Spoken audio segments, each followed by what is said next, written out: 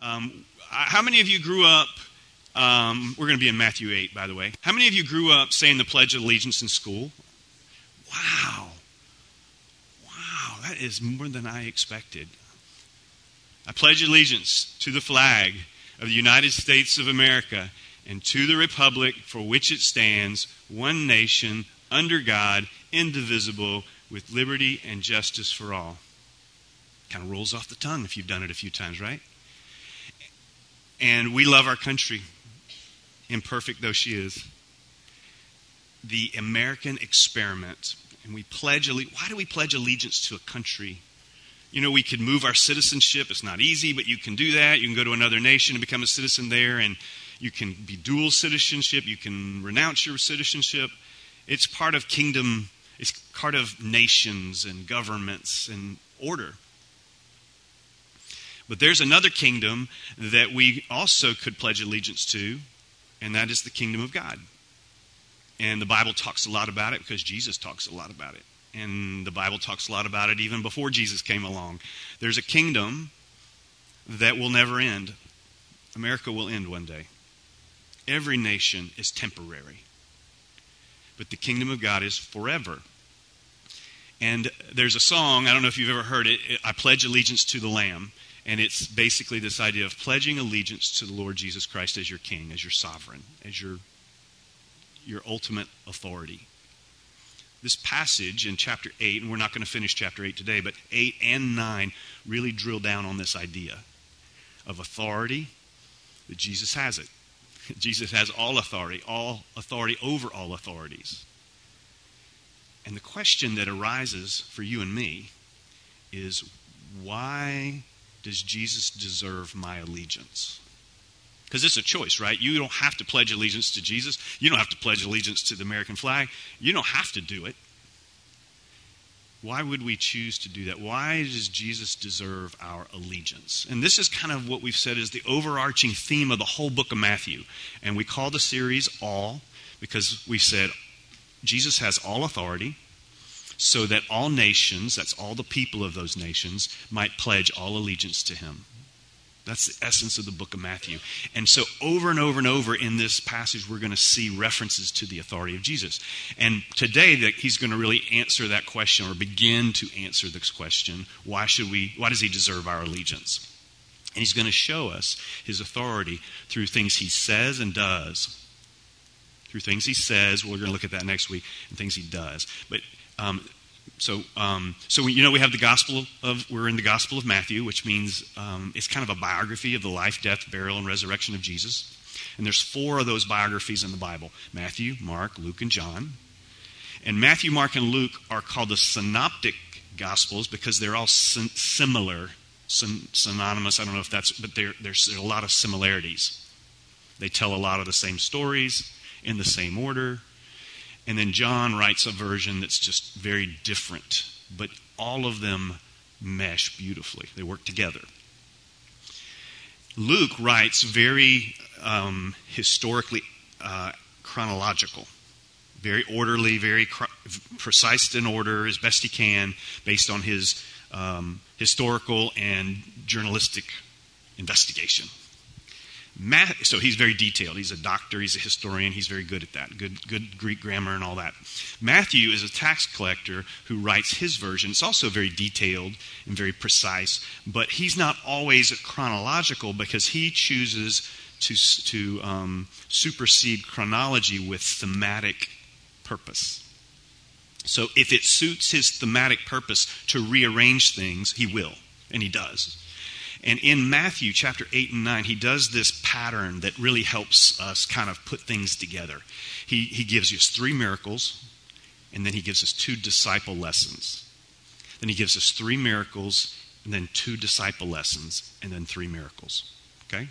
Check it out, chapters 8 and 9.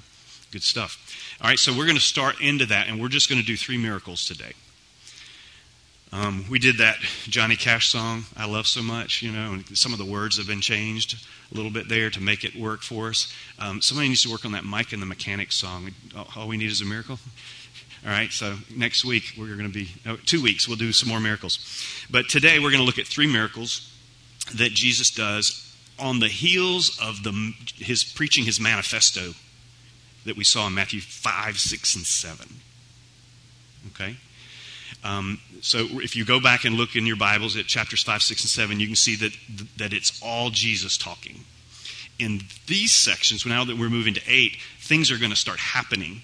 And so some of it will be Matthew and some of it will be Jesus speaking. And we'll parse that out as we look at it. But I really want us to just think about this question: why does Jesus deserve my allegiance? Because if you're thinking, you realize there's an implication there.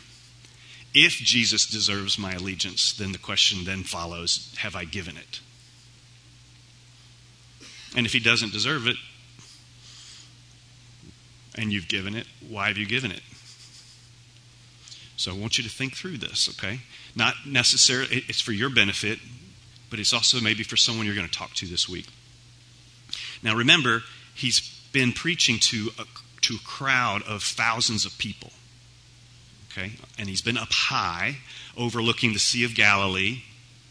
Okay, so the Sea of Galilee, the Jordan River, we're in the Middle East. Modern-day Israel overlaps much of what was even more so land of Israel back then. Jordan River flows into this body of water called the Sea of Galilee, which is a giant lake. And then the Jordan River leaves that into the Dead Sea, and it ends there. Okay? We are on we're near the north edge of the Sea of Galilee in this setting where he's been preaching, probably up on the cliffs of that sea.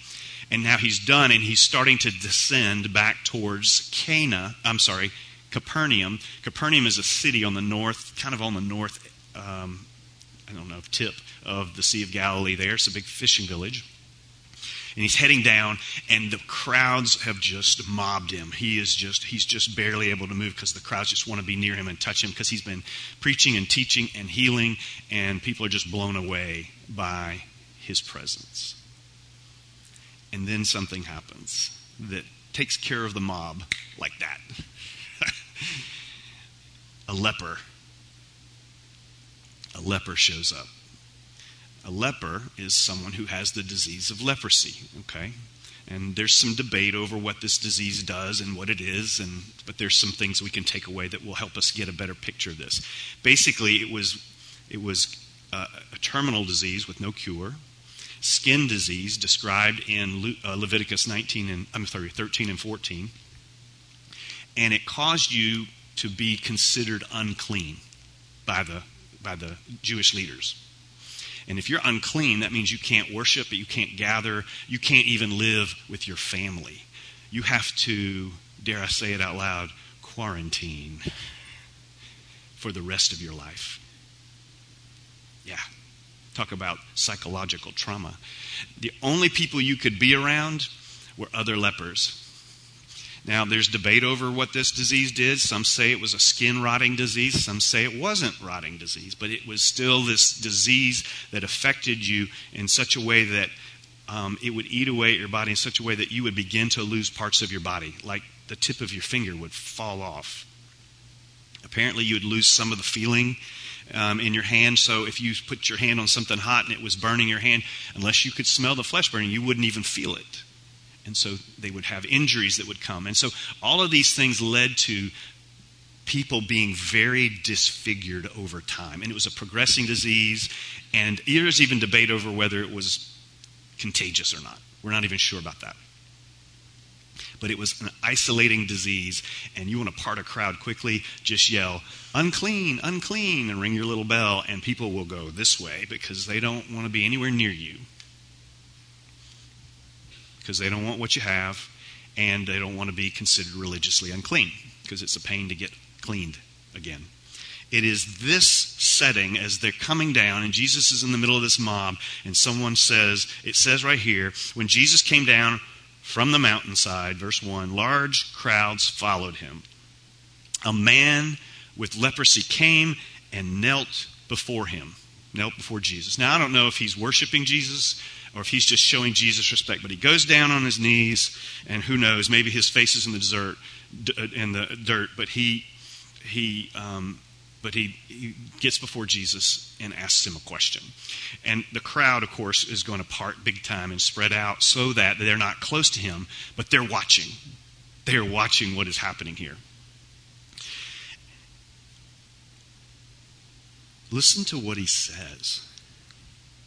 Lord, if you are willing, you can make me clean. Lord, if you are willing, you can make me clean. Now, he doesn't say heal me, but it's implied in what he's saying. It actually shows that he's been listening. Now, I don't know. We don't know where this guy was, but I suspect he's on the fringes of the crowd, hidden in such a way that he could hear what Jesus was saying through the Sermon on the Mount. And he believes it. He believes that whoever Jesus is, he can heal me. And I have a disease. There's no hope for a cure. I am terminal. There's no hope for me apart from God himself intervening on my behalf. And so he goes to Jesus, risking the ridicule and all the pushback that the crowd could give him. And he confronts Jesus. Look at Jesus' reaction. Jesus reached out and did the unthinkable. He reached out his hand and touched the man. I am willing.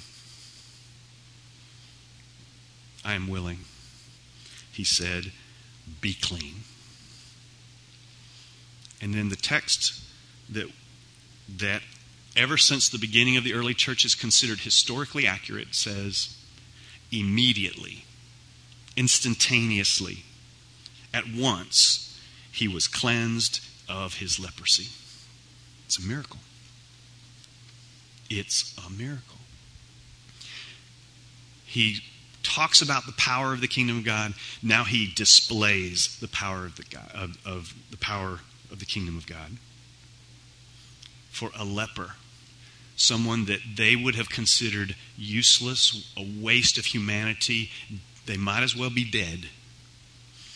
And he says, be clean. Immediately he was cleansed of his leprosy. Then Jesus said to the leper, see that you don't tell anyone, but go and show yourself to the priest and offer the gift Moses commanded as a testimony to them. Now this gift, this go to Moses, go to the priest thing, this is all prescribed in the Jewish scriptures, the Old Testament. So Jesus is actually telling him, submit to the authority of the Word of God. That's what he's saying. Go do what you're supposed to do when you get healed of leprosy. I'm guessing the priests are going, I hadn't come across this very often. What do we do with a healed leper? I mean, we always just ostracize him. He's come back. Is this guy for real? I'd love to have been there and watched that whole scene go down. But I find it interesting that Jesus says, no, don't tell anybody, because there's not like nobody else saw it. Right? The crowd saw this. And his skin goes from flaky white, crusty white, peeling, blistering, I don't know, digits missing, nose probably falling off, one ear might be hanging, and he is restored as if he never had it. Now, if you're like me, you have two feelings or thoughts going through your mind. One is, I hope that's true, and man, that's really cool. Mixed with some skepticism, right? Now, I'm going to treat it as if miracles are real, because I believe miracles are real, because scriptures make them out to be, present them to be historically true. And because the longer I've been in my walk, the more convinced through experience, I feel like I've witnessed miracles happening. Rare, by definition, miracles should be rare. But I also believe they can happen today. And this is where I depart with some of my brothers and sisters in Christ, because there's a movement called cessationism, cessationists, which is someone who believes that these kinds of spiritual gifts have ceased. Cessation ceased. And I believed that for a while, and I'm just not there anymore. To me, there's too many reasons I could go into to where I'm just not convinced of that anymore. But I'm just going to say, let's take it at face value and let's go with this. Jesus is showing he has authority over disease. The worst of diseases. Okay? This is like somebody coming up with full-blown HIV/AIDS. The crowd parts, and this person says, you can heal me if you're willing. and that person praying and they be healed. Okay? That's how dramatic we're talking here. Okay? That level of power, and this is what is presented. Now we move on from here to another person that is an unlikely candidate to be healed. When Jesus had entered Capernaum, this is the town I was telling you about, this on the north edge of the Sea of Galilee. This is also Jesus' headquarters for his ministry, if you will. Headquarters, Peter's house, okay, for his ministry in the region of Galilee. So remember, we have the Jordan River, the Sea of Galilee, the Jordan River, and so Galilee is like, let's see, you're looking over here, it's over like here, okay? So the Mediterranean Sea is that way, Galilee, and then Judea, okay? Sea of Galilee is close to the Galilean region. Capernaum is the city. He goes to this city, which is kind of where he bases his operations out of, and it says, when Jesus entered Capernaum, a centurion came to him. Now, centurion, think century. How many years is that? 100. Centurion, soldier over 100 soldiers. Okay? He's a Roman soldier, over 100 soldiers. This centurion came asking for help. Now, you need to realize something. This is like,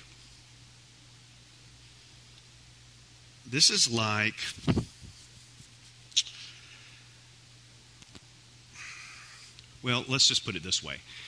This little town is probably small enough to where this guy is the most powerful representative of the Roman Empire there. Rome is in charge. All of Israel is underneath the power and authority of the Caesar of Rome.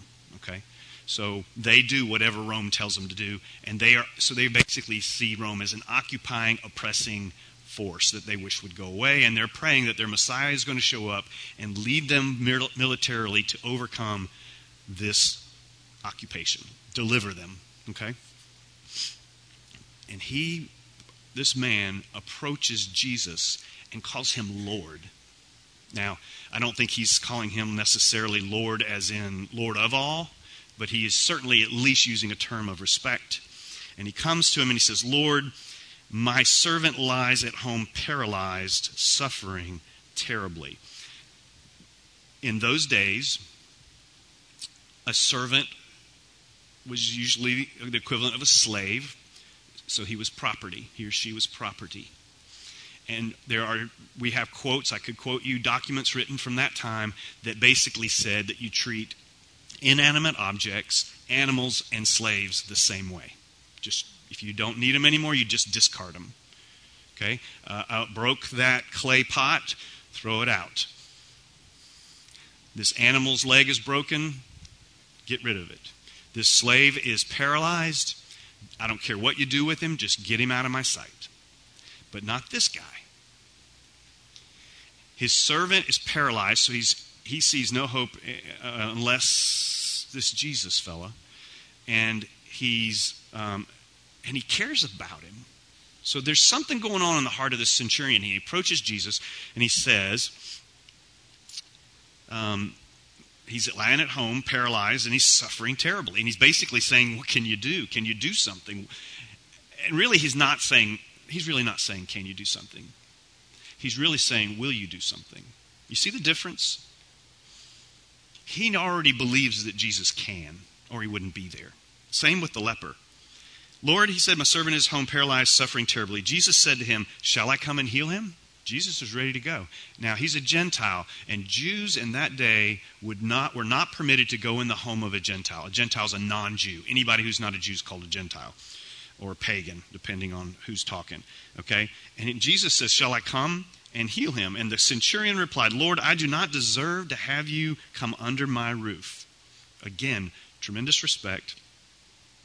But just say the word, and my servant will be healed, for I myself am a man under authority. You see, he's recognizing that even though he has authority, he's under authority, and with soldiers under me, so he's over others. I tell this one, go, and he goes, and that one, come, and he comes. And I say to my servant, do this, and he does it. So he's saying, I understand something about you, Jesus of Nazareth. When Jesus heard this, he was amazed. Jesus is only amazed, Scripture only tells us Jesus is only amazed 2 times Both times were because of someone's faith. In this case, it's the faith of a Roman centurion. When Jesus heard this, he was amazed. He said to those following him, "Truly, I tell you, I have not found anyone in Israel with such great faith." This is hilarious. He's talking to his own disciples. I haven't found anyone with this much faith in all of Israel. And they would have considered this guy a Gentile dog. And they don't mean cute puppy when they say dog. And that's what Jesus says. And this is kind of runs through this. Jesus continues, "I say to you that many will come from the east and the west and will take their places at the feast with Abraham, Isaac, and Jacob in the kingdom of heaven." Remember, Matthew, kingdom of heaven, kingdom of God means the same thing. These people from the east and the west. East and west of what? East and west of Israel. So what is he referring to? People not Jewish. Okay? So he's referring to the nations. Okay, remember? All authority. Jesus has all authority so that all nations might pledge all allegiance to him. And then he says something that would have shocked the disciples. But the subjects of the kingdom, he's referring to the Jews, but the subjects of the kingdom will be thrown outside into the darkness where there will be weeping and gnashing of teeth. We know that's a description of hell, right? Well, that's not what we expect to hear. We expect that the Gentiles will go there and the Jews will be with Abraham, Isaac, and Jacob. And Jesus flips it and says, not necessarily. Because it depends on what you believe and who you trust and who you're following. Then Jesus said to the centurion, "Go, let it be done just as you believed it would." See, he's acknowledging the centurion's faith, and his servant was healed at that moment. So we have a leper, a Jewish leper man who was basically left to die, healed. Jesus has power over disease. Here we have it again. Jesus has power over disease, even for those who are not, quote unquote, the chosen people of God, when he does this for a Roman soldier, a centurion, a pagan, a Gentile, a non-Jew.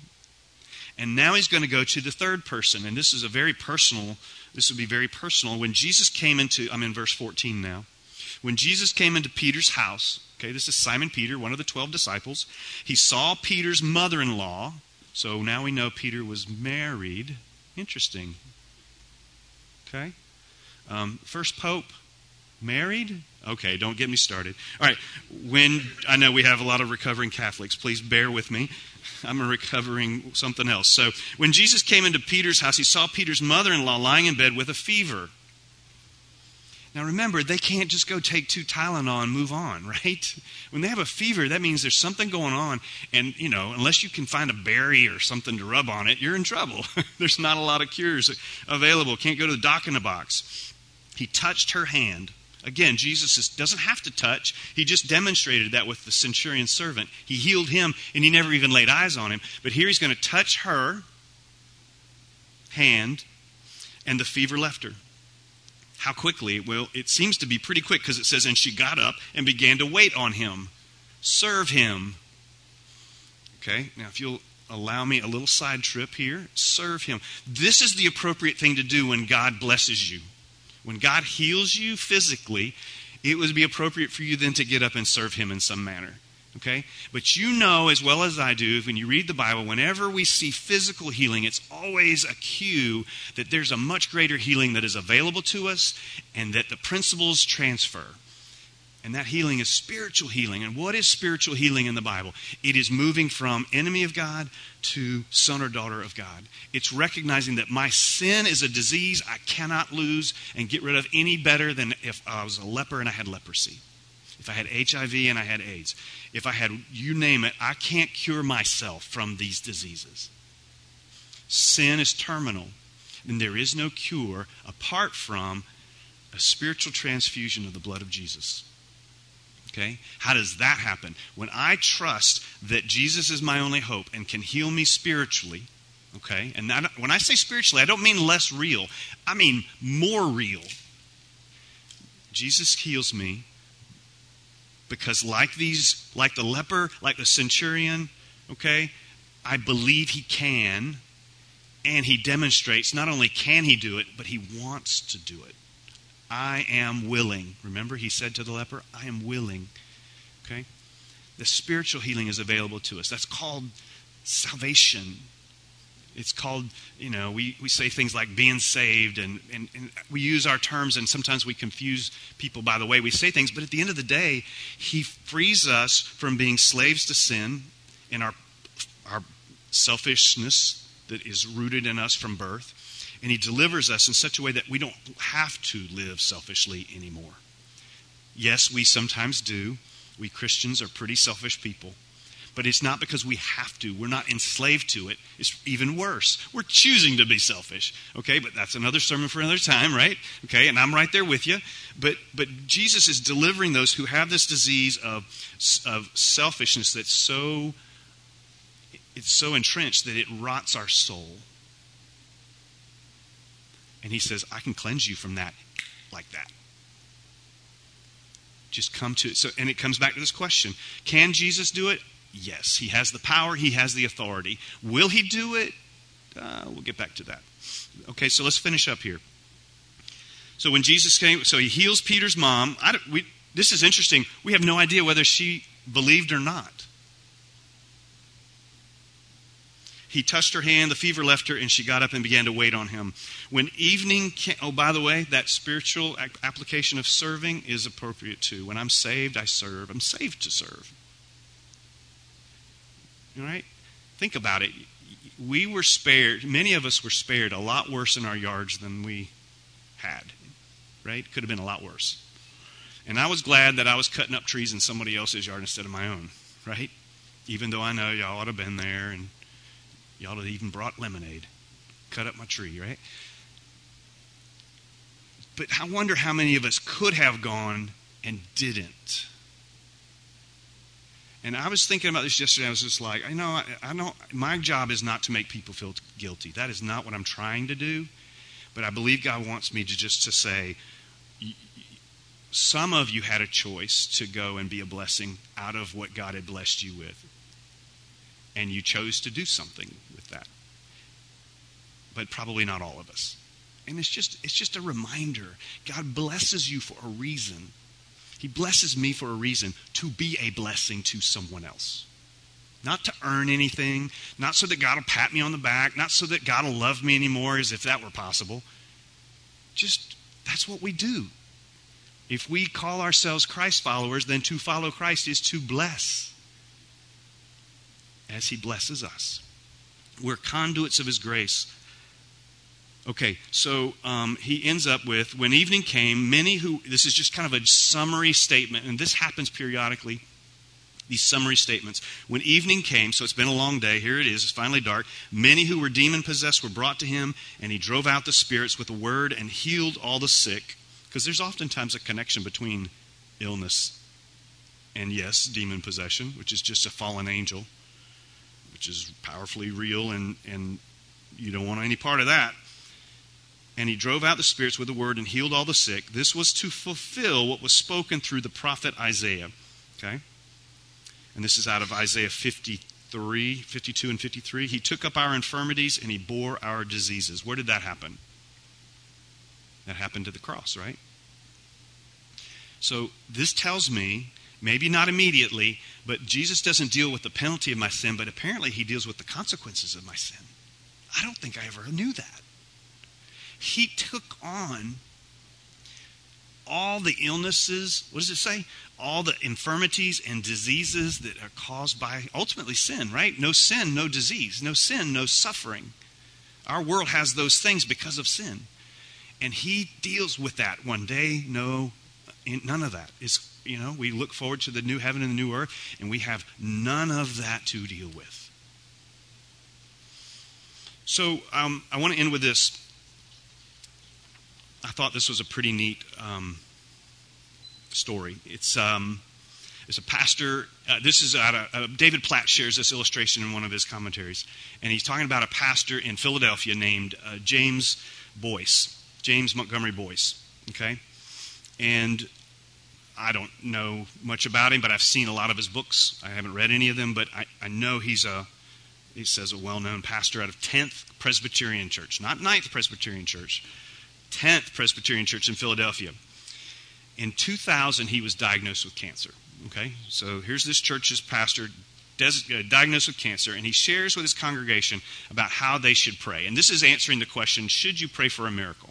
Okay, I found this really interesting. So now I'm quoting James Montgomery Boyce. He's talking to his congregation when he says this. I imagine it's on a Sunday morning, and he says, should you pray for a miracle? Referring for him. Well, you're free to do that, of course. My general impression is that God, who is able to do miracles, and he certainly can, is also able to keep you from getting the problem in the first place. So although miracles do happen, they're rare by definition. A miracle has to be an unusual thing, or it's not a miracle, is what he's implying here. Above all, I would say pray for the glory of God. That's his prayer request. Pray for the glory of God. Interesting. If you think of God glorifying himself in history and you say, where in all of history has God most glorified himself? Well, he did it at the cross. He did it at the cross of Jesus Christ. And it wasn't by delivering Jesus from the cross, though he could have. Jesus said, don't you think I could call down from my Father 10 legions of angels for my defense? That was a quote right before he was arrested, or as he was being arrested. But he didn't do that. And yet that's where God is most glorified. God is in charge. When things like this come into our lives, they are not accidental. It's not as if God somehow forgot what was going on and something bad slipped by. God is not only the one who is in charge, God is also good. Everything he does is good. End quote. David Platt adds that Boyce's testimony is a model in terms of what it means to have confidence in two things: the sovereign power of God, he is able, and to trust in the sovereign will of God. Do you believe he's good? This is really what our prayer requests run into trouble, right? I believe God can heal, but I'm not convinced he will. And then we feel guilty because we're like, well, how do I pray? Like Boyce, we too must trust that God will do what is good. I mean, God defines good, right? He's not just good in that he does good things. God is good just like God is love. Those are my words, not Platt. Back to Platt. He said, Boyce died 8 weeks after sharing these words with his congregation. But he died trusting in two things: the sovereign power and the sovereign will of God. He knew that Jesus was able to heal, yet he submitted to Jesus' will, his good, pleasing, and perfect will. Romans 12:1 and 2. So, I don't know, I add this not so much because it does speak to the authority of God, and that God really has the authority and the power to deal with disease, okay? We're going to see that he has the authority not only over disease, but we saw over demons. We've already seen that. And then their disciples, and there's going to be some more alliteration in the following weeks. But the point is this: he has the authority. The question is, does he deserve our allegiance? And I guess that just depends. Do you believe that he is not only able, but that he is good? Okay? Of course, this implies that you assume that you believe that he exists, obviously, and I realize not everybody does, and that's fine, but it could be that the God you don't believe exists, maybe it could be that God doesn't exist, the one you're envisioning, because what's he like? Sometimes we envision God in a way that he's not at all what he's like, and I hope that God doesn't exist, okay? But there's a God that exists. He's described in this word, and you and I may be the best picture to someone who's never read that of what that's about. What is God like? I would hope he could look at you and me, and imperfect though we are, if you follow us around and look at the pattern of our lives, that they would be able to describe our God based on how you and I live. And that is rooted in what you and I believe about God. Do I believe that God is able? Do I believe that God is good? Therefore, do I believe he's trustworthy? Not only can he do something good, but will he?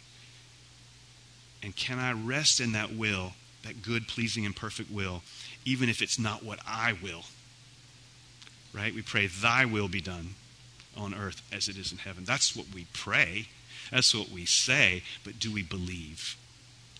Let's pray. Lord Jesus, as we come to you in this time, we just are so grateful that you were willing to heal this leper.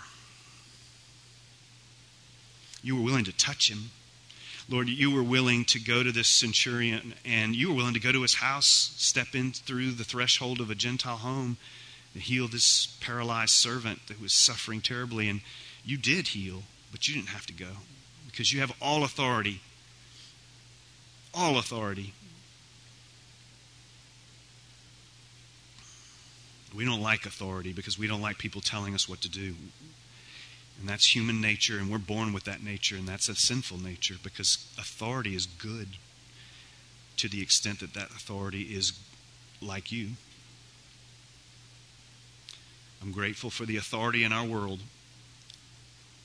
even though there are times when I push back, sometimes legitimately so, because it's imperfect. But you're perfect. You hold time and space in your palm. You order it, and you rule. And that is your realm. That is your kingdom. And we as Christians get to be part of that kingdom, even though we don't deserve it at all. Nothing. We don't deserve. In fact, we deserve your judgment and your wrath. That's what we deserve. And it is why we sing praises to you, that you showed us mercy when we deserved justice. So thank you. Lord, we forget, though. And we live our lives as if we deserve this. And no, we don't deserve it. But you do deserve our allegiance. And I pray that today we would once again pledge our allegiance to the Lion and the Lamb that is Jesus the Christ, the King of Kings and Lord of Lords, Creator and Redeemer of all there is. That you would give us a heart to believe and a courage to believe it. The truth that sets us free. I thank you, Lord, for the picture that you gave us through baptism of dying to our old thoughts, dying to our old selfish ways, and going into that watery grave and being raised to walk a new life with you, in step with you, reflecting you, glorifying you through our words and our actions. God, I thank you for that. But Lord, I admit that I fail miserably every day. Lord, may we not give up in doing good. May we continue to press on for the goal to win the prize. May we remember that you love us whether we do well or not. Your love for us is unconditional, even as it's undeserved. But Lord, it is all because we believe that Jesus is who he said he was, and he's doing all that he's promised to do. And so God, increase our faith, that we might walk more truly with you, more faithfully for you. Bless these who have been baptized. Empower them and fill them with your Spirit, that they might overflow with a healthy desire to please you and to zealously live for you, to reflect you into our world. Reflect light and life and love, compassion and mercy, grace and truth. And I pray for these families they live in, that they would be blessed because of that, and that they would bless because they're being blessed. And we ask it in Christ's name.